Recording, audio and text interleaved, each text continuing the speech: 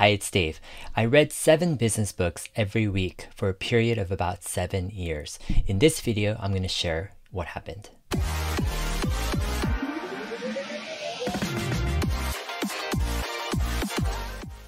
I'm coming to you from Glacier National Park this week. It's a beautiful national park near the Canada border. Tons of lakes and hiking trails, and my family's having a blast. We were supposed to go into Canada next week to visit Banff and Jasper National Park, but the borders are closed. So we're going to take a bit of a detour, head into Idaho, then Washington and Oregon over the next couple months. In this video, I want to share a foundational experience that has really helped me become a better investor. From the year 2000 to about 2007, a period of about 7 years, I went to a Barnes & Noble bookstore with a friend every Monday afternoon.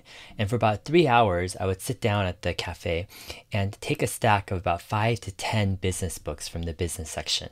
And in the period of 3 hours or so, I would read through all of the books. At first, my friend was incredulous, as he would see me flipping through these pages of these business books really fast. But over time, he really enjoyed me actually summarizing a lot of the core points of these business books. I did a video a few months ago called How to Read Super Fast. And in that video, I kind of give an introduction of the benefits of reading super fast. And when I look back at that 7-year period in my life, I realized actually I read quite a few business and investing books. If we take an average of about 7 books per week and times that by 50 weeks in a year, that's 350 books a year times 7 years. And that's about 2,450 books on business and investing. Now, obviously, I also read other books here and there, and I didn't stop reading business and investing books after that. However, for that 7-year period is the most consistent. So now looking back 15 or 20 years later, I'm able to look at what kind of effect reading those 2,000 plus business and investing books had on my investing life. And I've summarized the benefits into 3 main categories. Number 1 is help me to quickly find the strengths and weaknesses of businesses.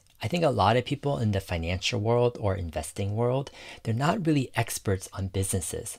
And I think to be an expert on business is a completely different category because there's a lot of nuances. There's a lot of core elements of the business that mean a lot more than just having lofty projections for the future.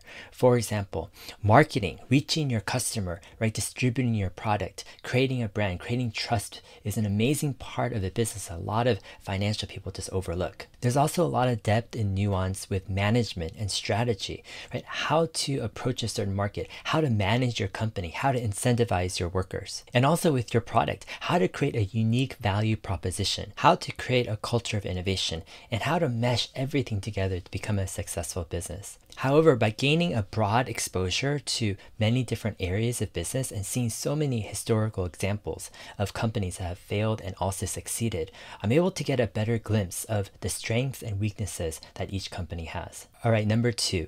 Reading thousands of business and investing books has given me a great appreciation for what great businesses are and what great investing is. Take an example with investing. If I was to read only, let's say, 50 or 100 investing books, I probably would have a narrow view of what investing is. And I might be flooded with thoughts of how index fund investing is the best way and how you can never time the market and pick the winners. However, by expanding my exposure and my depth in terms of what investing is, I'm able to read and be exposed to so many other different types of investing approaches. One of my favorite investing books of all time is Common Stocks, Uncommon Profits by Philip Fisher. I'll link it in the description below. And it talks about a methodology on how to find outsized gains in the stock market. And this idea that you can pick the big winners in the stock market stands in stark contrast to the many people who think that index funds are the only way to go and you cannot consistently beat the market. And also reading hundreds and hundreds, if not thousands of investing books over the years has taught me that there's actually a lot of valid types of investing. One example is I read all of the books by Jesse Livermore,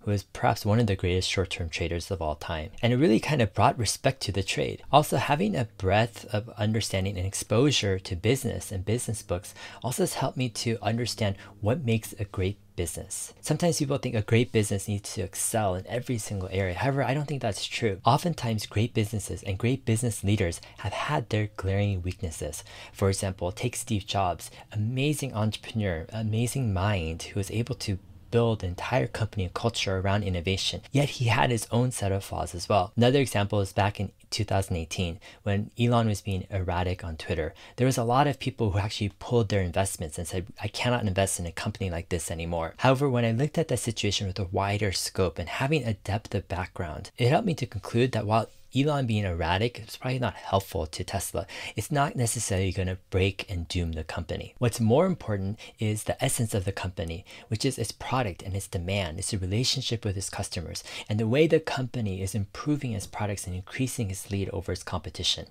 And so while Elon might have been erratic in 2018, he was tirelessly working with others at Tesla to push through the most innovative, the most creative, and the most groundbreaking product to date in car history, which was the Model 3. Having the breadth of business knowledge and exposure helped me to discern during those trying times. Is Tesla a sell or is Tesla a buy? All right, number 3, reading thousands of business and investing books over the years has helped me to be able to research fast and direct. Some people get into a habit of just picking stocks without doing much research. They kind of watch a YouTube video, read an article, or hear a stock from a friend, and they don't want to miss out. And so they just pick the stock without doing much research. And even after holding the stock, they're still not doing a ton of research. I think having in the past kind of a discipline and habit of doing a lot of reading and reading fast has helped me to be able to do my own research. Most of the time, I'm not relying on other people's opinions or other people's articles or other people's takes on that company. Rather, I'm going directly to the source. I'm reading their annual reports. I'm reading their quarterly reports.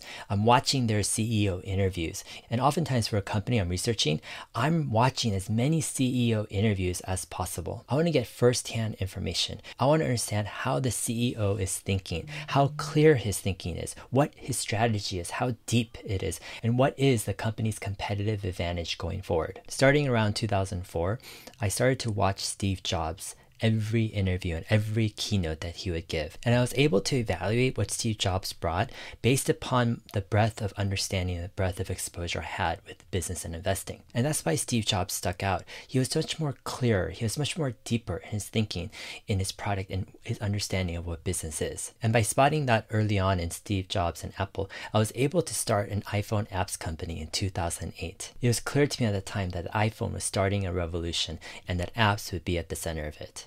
All right, I want to hear from you guys. What has helped you in your investing experience?